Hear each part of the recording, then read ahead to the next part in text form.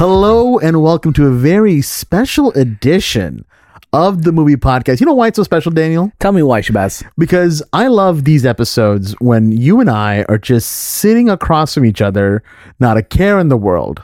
Not an Anthony in the world. Not an Anthony in the world. Not an Anthony in the world. Sounds like music to my ears. Can you hear the music?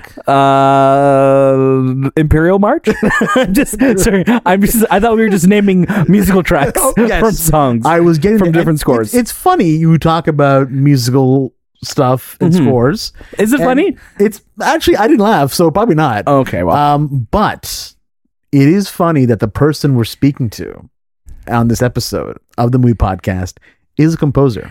It's almost like we planned to have musical jokes to tee us into the seamless segue that is our special guest today. You know what's funnier? So is it funny or you tell me? Is funny or a word? Funnier? Yeah, funnier is a word. Okay, why did I always hear people say like, no, just say it's more funny or it's double fun? No one says that. No one says that. No one said that. Point me in the direction of who says that so we could correct them. It was actually your father. He's downstairs. Father? You were incorrect. Come in. We're getting off track here, and I want to make sure that we're back on track. Let's get back on the track. Yeah. The track of the Song of Life. Track number one. No, we have a very special episode of the movie podcast.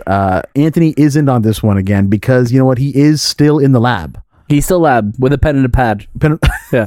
Is he Dr. Dre now? You didn't think I'd pick that up, eh? Yeah, I was hoping you would. Listen, we have the funnies today. Yeah. Because we're just so giddy about who we get to talk to sometimes on the movie podcast. And I think that's the thing. You know, sometimes when we have our interviews and we have these experiences, sometimes we kind of get lost in the work that comes with it, in the sense of just like, I'm going to edit this, I need to get this out. And it literally, and sometimes you forget sometimes to just stay in that moment for a moment, stay in the moment for a moment. Stay in the moment for a moment. Hashtag. And then have fun. And I think when you hear the conversations we're out to have, it's such a fun conversation. And it's such, like, I felt like I was in a master class. I was going to say, I mean, like you mentioned that when we were doing the interview after, and that's the exact feeling that I had where I forgot we were doing an interview. Right. I just immediately was like, I'm learning so much right now. And it was almost like when we spoke with Andrew Jackson, how I got so just entrenched in the conversation. Yeah, like keep going. Andrew Jackson, visual effects supervisor for Oppenheimer. Yes. Go check out that episode. If you haven't already, you're making a grave mistake. You are, yeah. It's a phenomenal episode, just as the one you're listening to right now. Just as the one you're listening to right now. And again, I haven't even said who we're speaking to. No. And obviously our listeners, they go in blind. They do. Yeah. We're speaking with John Powell, composer of so many just amazing films. I think my introduction to him, and I'm so happy I got a chance to let him know. I felt like I literally felt like I was telling my favorite like athlete, like, oh my god, I loved your jump shot in Game 6. It's like, hey God, thanks for creating life. Type of thing, you know what I mean? So I got to tell him that I loved his score from The Bourne Supremacy. It was just such a pivotal moment for me when I was a teenager, that like that movie really hit and it like drove me forward, and it really made me fall in love with like music I've always loved and movies scores I've always loved, but there's just something about that, it just at the right time, at the right day, it hit and really opened up my eyes and ears to more. Yeah, exactly. And I think you look at the work of John Powell, he is one of the most, I think, versatile and just iconic composers working today. Yeah, you think of like huge names like Hans Zimmer, you know, and James Newton Howard and people like that, and John Powell. Yeah, it's like they're like these huge figures of the industry. And to have someone like John Powell, you know, who's also, we're talking to him because he is Emmy-nominated. John Powell, almost like when they get knighted, like, you know, Sir John Powell. He's not knighted though. Emmy-nominated John Powell. For the documentary that we watched and loved, still, the Michael J. Fox story. Yeah.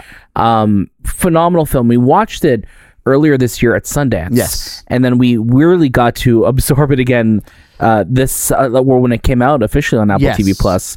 And it's just one of those films that is just such an incredible watch. You would think that it would be a heavy story, and I'm so glad we got to talk to John about that, because John didn't write a score that made you want to feel bad for Michael J. Fox, because as John says and Michael Fox says, I don't feel bad for myself. No. Right? And I think that's just so wonderful, and what's so there's such a soul to the music that he brings to this documentary, and that shines throughout the film and throughout all the ages of Michael J. Fox and the shows and the legendary movies that he's been part of. It's a very Happy Tears kind of doc. Yes. Is Happy Tears a production company? I feel like it should be. We should call it. We should make a production company called Happy Tears. Happy Tears. No one listen to this. Copyright. Take it. Intellectual property. IP. We now own Happy Tears Productions. We do. And we'll be making really happy tier kind of documentaries. Maybe we could ask John Powell to do a jingle for us. A jingle. Jangle. Yeah. We already have a jingle, though, from Alan Menken. We do. Listen, we're just friends with a lot of composers now. Yeah. I think... you may correct me if I'm wrong, Shabazz. There might be a couple more composers coming on the show. I don't think it stops. The composer the music doesn't stop. My goal when we started the movie podcast is like, I'm just going to bring in every single composer I could find. Who's left, really? We have some heavy hitters. We're at the top of the mountain right now with John Powell. I'll be honest with you. I'm like, it's crazy. You look back to Ludwig, you look back to Michael Giacchino, who really big friend of the show now because he's technically been on 3 times. Technically been on 3 times. We spoke but to you've only heard of him twice. Right. We've spoke to Nathan Johnson as well too. There's been I think our first composer we ever spoke to. Nathan Johnson, who did Knives Out and Glass Onion and so many more Rian Johnson films. But what a absolute delight John wants to speak to today. Oh my God, yeah. We had a nice chunk of time with him. Yes. Where we really kind of just got to dive into his mindset and how he creates, how he approaches musical scores. And what I'm really excited about too is that we got to get some new nuggets of information on what this live action, How to Train Your Dragon is going to sound like, how he's going to approach that. So I think that's so exciting that we get to live in a world and he gets to compose for the animated version of a film and now for the live action version of it. Absolutely. And he's such a talker, which I love. He had so much to say. We had so many questions that we wrote down, and we only got to think about like 3 or 4 really. I'm gonna be safe to say 2.5. 2.5 questions we got through. Yeah, but I was not upset at all because, like, man, your answers are just so good. I'm so engaged in what you're saying. We could have easily had an hour with him.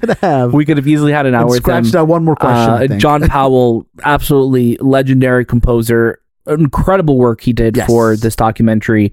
We absolutely love it. So if you had not a chance to watch still, it is on Apple TV Plus. It is streaming now. Go watch it. It is still it's still Michael J. Fox. It's still it's required watching. It's absolutely brilliant. Definitely. We loved that we oh my God, we had such a good time with that doc. Really quickly, before I forget, before the audience forgets, we've just been having a blast over on Discord. We have been. Yeah, it's been a great time. I think people have been joining like crazy. Yeah. We should start charging, I think, at this point. Well, I mean, get in while it's free. Get in. It's like a club. Ladies free before 10. It's a club. Men have to buy 2 drinks. Sugar daddies. Oh man, Sugar daddies. Threw it back. That's a Toronto club. Yes. Give some context to the audience. Yeah. So again, growing up, Toronto area. You used to hit up sugar daddies. No. I just remember driving to Canada's Wonderland or just whatever summer or driving to school in the morning and you get the ads on Z103.5. Absolutely. Sugar daddies, the DJ Daddy D spinning live all night, ladies free before 11. Like, what a time that was. What a time. I feel like it still happens. What if there's a John Powell club? Just scores music. Sign me up. Shrek music playing. Oh man, there's the Shrek. I'm down with that actually. Listen, that just goes to show the lineage of John Powell. Oh my God. His filmography is just incredible. Do a quick Google search while you have your phone on you. Yeah, or search if you're in the Spotify app, just search John Powell. John Powell. Yeah, if you're an Apple podcast, go to Apple Music or Spotify and then search John Powell because you're just going to be opened up to a world of just absolutely just world-changing music. Yes, I absolutely agree. Again, back to Discord really quickly. Make sure to join. We're having some great conversations in there. There's a lot of great shows out right now, a lot of great movies, and we love the conversation that's happening in there. We're available on every single social media platform on there. I think now officially and legally it is called X.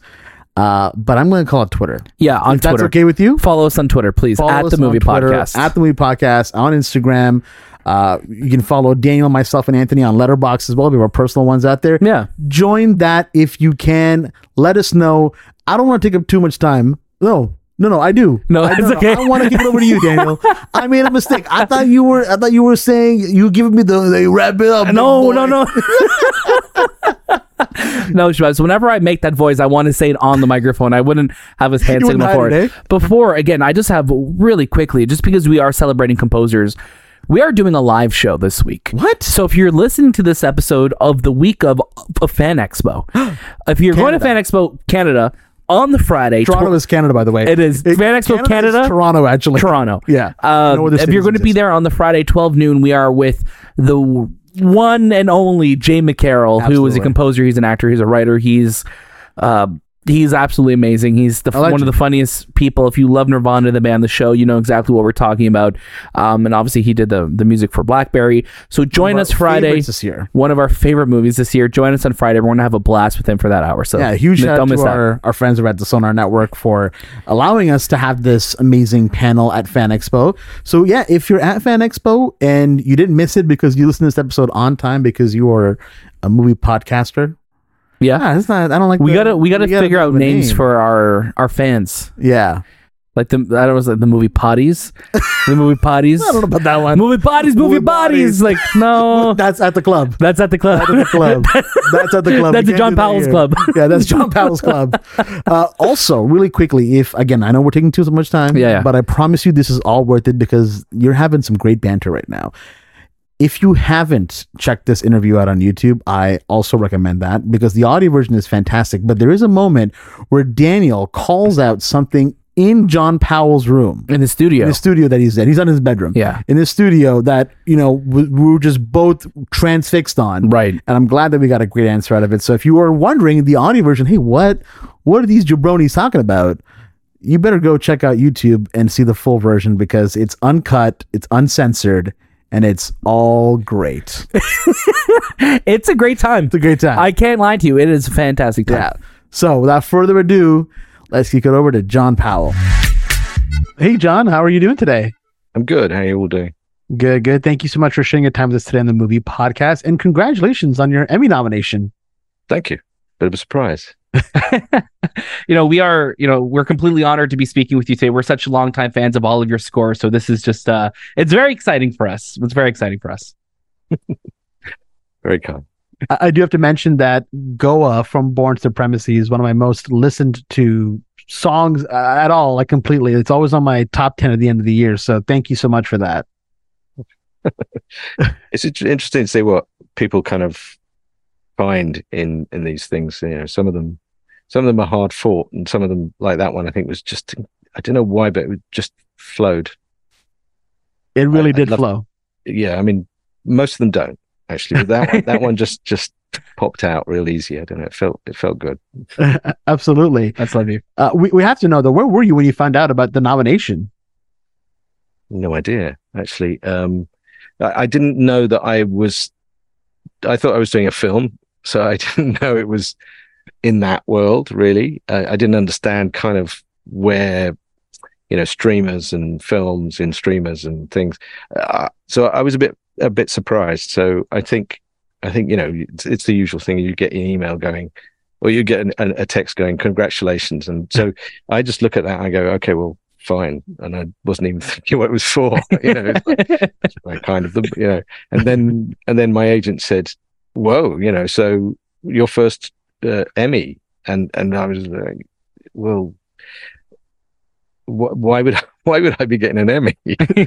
So for still, but there's a film. It's like, no, it's so I took a bit of a moment to catch up, but it's very nice because, I've never been in this world before. And it'll be really interesting to see what the experience of this is compared with Oscars and Grammys, I think it's closer to the Grammys, really. Lots of categories. Now, John, I'm curious because I'm assuming we're in your studio right now. What's the waveform behind you above your head? I'm just curious. So that is my son a few years ago bought me this for my birthday, and it's an artist who you send him a waveform and then he makes a template, and then he uses a circular saw to cut the wood, and it's walnut, which is one of my favorite woods. And it's and I didn't realize what my son was doing when he asked me about 6 months before my birthday what my favorite piece of music might be, and I think I was just I was saying, well, if if 4.5 billion years of chaos finally arrives from that, you finally get Claire de Lune, then it sort of proves that you don't need God. And basically that's what it is. It's Claire de Lune, which I think is one of the most perfect pieces of music. It's unfortunately been overused, and when you overhear certain pieces of music, they can be a little devalued, but that one never will be for me. I mean, it's just literally, its construction is as close to sort of I don't know, perfection as I can imagine. No, it is a lovely piece. Beautiful. And I want to ask you, correct us if we're wrong as well. This is the first time you've ever scored a documentary? Yes. I mean, I did something at the end of college in the 80s. I think was a documentary, and one of the first things I did in Hollywood was a docudrama, which was Endurance, which was produced by Terrence Malick, and that was, but it wasn't. It had a documentary section of it in the Olympics, but then the rest of it was dramatized. Gotcha. About the runner's life. So, have I done it before? Maybe a little bit. It certainly didn't feel like this one. This one felt like a real documentary. Definitely. And I'm curious for yourself, what was it about Michael J. Fox's story that made you want to join this project? Well, it was the director sort of, I was put in touch with the director, and he'd sort of thought of me because of, I think he needed somebody to write music that was joyful. And I think he suspected I'd be good at that because his daughter was always going on about the score to How to Train Your Dragon being joyful. So I think I walked into this sort of with him thinking, I need somebody who's not done documentaries before and could take a sort of a different angle on this, because, he didn't want it to feel like a normal sort of documentary score, I think. And so me being incapable of doing that, I kind of just walked in, and the first thing I said was, he played me a little scene with a bit of temp, and I said, why are you making me feel sorry for Michael Fox? Michael J. Fox he doesn't feel sorry for himself. I don't quite understand why you got that music in there. And I think a light bulb went off, and he thought, oh yes, probably he's going to take the right approaches. So I kind of, I was primed by being cast sort of as something that Davis wanted. And then in watching the documentary, I found it very, very touching. I obviously watched it without any music, other than needle drops, without any temp score, because I was trying to do that and be an audience member, but let my inner ears kind of hear things. And it was extremely touching, and I just was amazed at a man that had found grace from through sort of pain, and it's a story we all will love to hear. And so it's that kind of great hero story, but done in a way that was really interestingly inverse, because he starts out as literally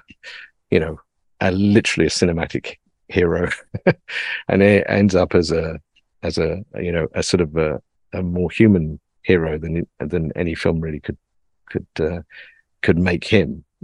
He is in his own self that way. So it was a really interesting story to try and approach, but I found it very difficult. I didn't have that language, the transparency that's required, I think, for documentaries. I'm more bombastic than probably you want in documentaries normally, or at least more overt, I should say. So I had to calm the fuck down, and and Davis was very patient with me, but I just wrote a load of music to start with without picture, and then played it to Davis, and he liked it all, but he asked the very valid question, which is, how does that fit with the picture? And so then started the very hard part of the job, which was, does this fit picture? And will it fit picture and why would it fit picture? And then some of the bits that you hear in the soundtrack are almost pretty word for word the same as these sort of ideas that came out, and a lot was thrown away because it would never be accepted by the film itself would slough it off. So it was a difficult project. It was a very pleasant group of people to work with. Michael, the editor, and Davis, the director, and Michael as well. But I didn't realize how hard I think it became, because I got kind of lost in it, in a way that I don't normally do. I can see structure much better in a written film than I guess I've never really, sat and analyzed documentaries, I mean, we're all sort of aware of when the ones that really work, and then the ones that just feel a bit sort of flippant. But having said that, it's like I was saying to somebody earlier, when I did Born Supremacy, I realized I found, Paul Greengrass for the first time, and that was his first sort of Hollywood movie, and I'd seen his previous film, which was called Bloody Sunday, which is one of the most extraordinary pieces of cinema ever. But I didn't realize that he'd been a documentary maker on a show called World in Action, which was on every Sunday night, I think, on ITV throughout my younger years. And I used to watch many things that he would make, and without knowing him and knowing who he was. Very political, obviously, a lot of documentaries. But so, I suppose Britain has actually got a very good track record of a lot of documentaries. They tend to be not film length, though. They tend to be sort of, 50-minute sort of documentaries. The BBC used to make very good ones, and ITV. And so I've probably got a love of documentaries, but I've never really dipped my foot in them until this moment, and for very good reason. They're very hard. But your work in this is so lovely, and I think that's one of the things that Shabazz and I were talking about, is that the score, as you said, it's not very traditional what we would have heard in documentaries. It's not kind of guiding us emotionally all the time, or telling us to feel sorry for Michael, right? Because he's not that type of person at all. So I think that's very reminiscent, and it reflects in the work that you've done as well. Yeah, it was very clear that Davis did not want it to, wallow, because Michael was very clear about that. There's nothing about Michael that as I say, it's like the one bit of temp I'd watched where they did indulge a little bit that feeling. It felt really wrong to me, just instantly. So there's a few moments where it was hard for me to score, because there did need to be a seriousness taken, and it was all very well for me to just want to kind of keep everything moving and pulse it all through, and just, keep the grease under the story, because that was how he moves. He just moves all the time, and he's dancing through life.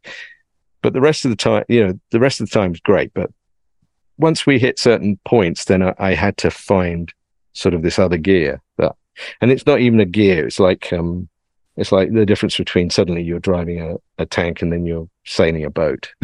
It's really strange. It required a sort of a shift of universe. Right. That's what it felt. There was no, there's no bad guy in the story. Right. None of the kind of the threads I normally can find in movies were there, but they didn't show themselves in any kind of way that I could find the attachment line to. Right. So it became harder and harder as we kind of got. So it kind of got the front of the movie and then the end of the movie, and the middle was very tricky. This kind of point where we reveal what we already know. I mean, I've done one movie before where you're writing music for a story where everybody already knows the ending, which was United 93. And that's quite interesting, is that you're writing, you have to be really careful that you're neither it's not a question of being ahead of the audience or behind the audience, because it's a story that everybody already knows. Right. So it's something else. So it's a different dimension. That's what I found very hard. Right. The audience was not discovering this as they went along. It was, but they, that was my job, is to make sure it felt like we were discovering this, even though it was a story we knew. Everybody had grown up with him. Everybody had seen the shows on TV, on the films. They knew about the Parkinson's. They knew he comes back. So it's a story that is already in the public's perception. The audience knows what they're going to see. And I think one of the things that I had to make sure pretty quickly was that the music helped say, this isn't a Parkinson's movie. Mm-hmm. It's a small part of this, really.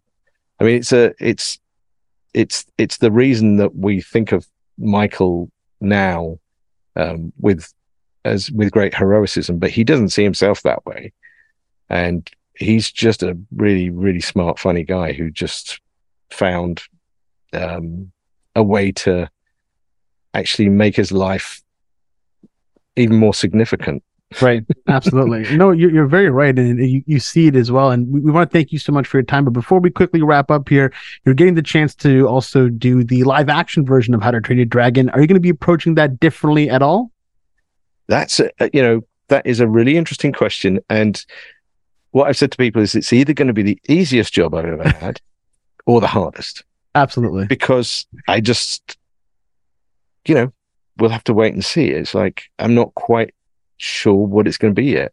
I'm not privy to those conversations. and in a way, I'm trying to sort of stay away from it so that the first time I see it, when it's put together, I'm an audience member. And Absolutely. I will try and sort of look at it that way. And then if a bunch of the old score is useful, then great. If it's not, we'll figure out how to do it. Love it. John, thank you so much for your time. You're absolutely lovely to speak with. We hope we get to talk to you again, and we're rooting for you at the Emmys. So yes. All the best. We have our shirts made already. Very kind. Okay. Take care. Take care. Bye. Bye.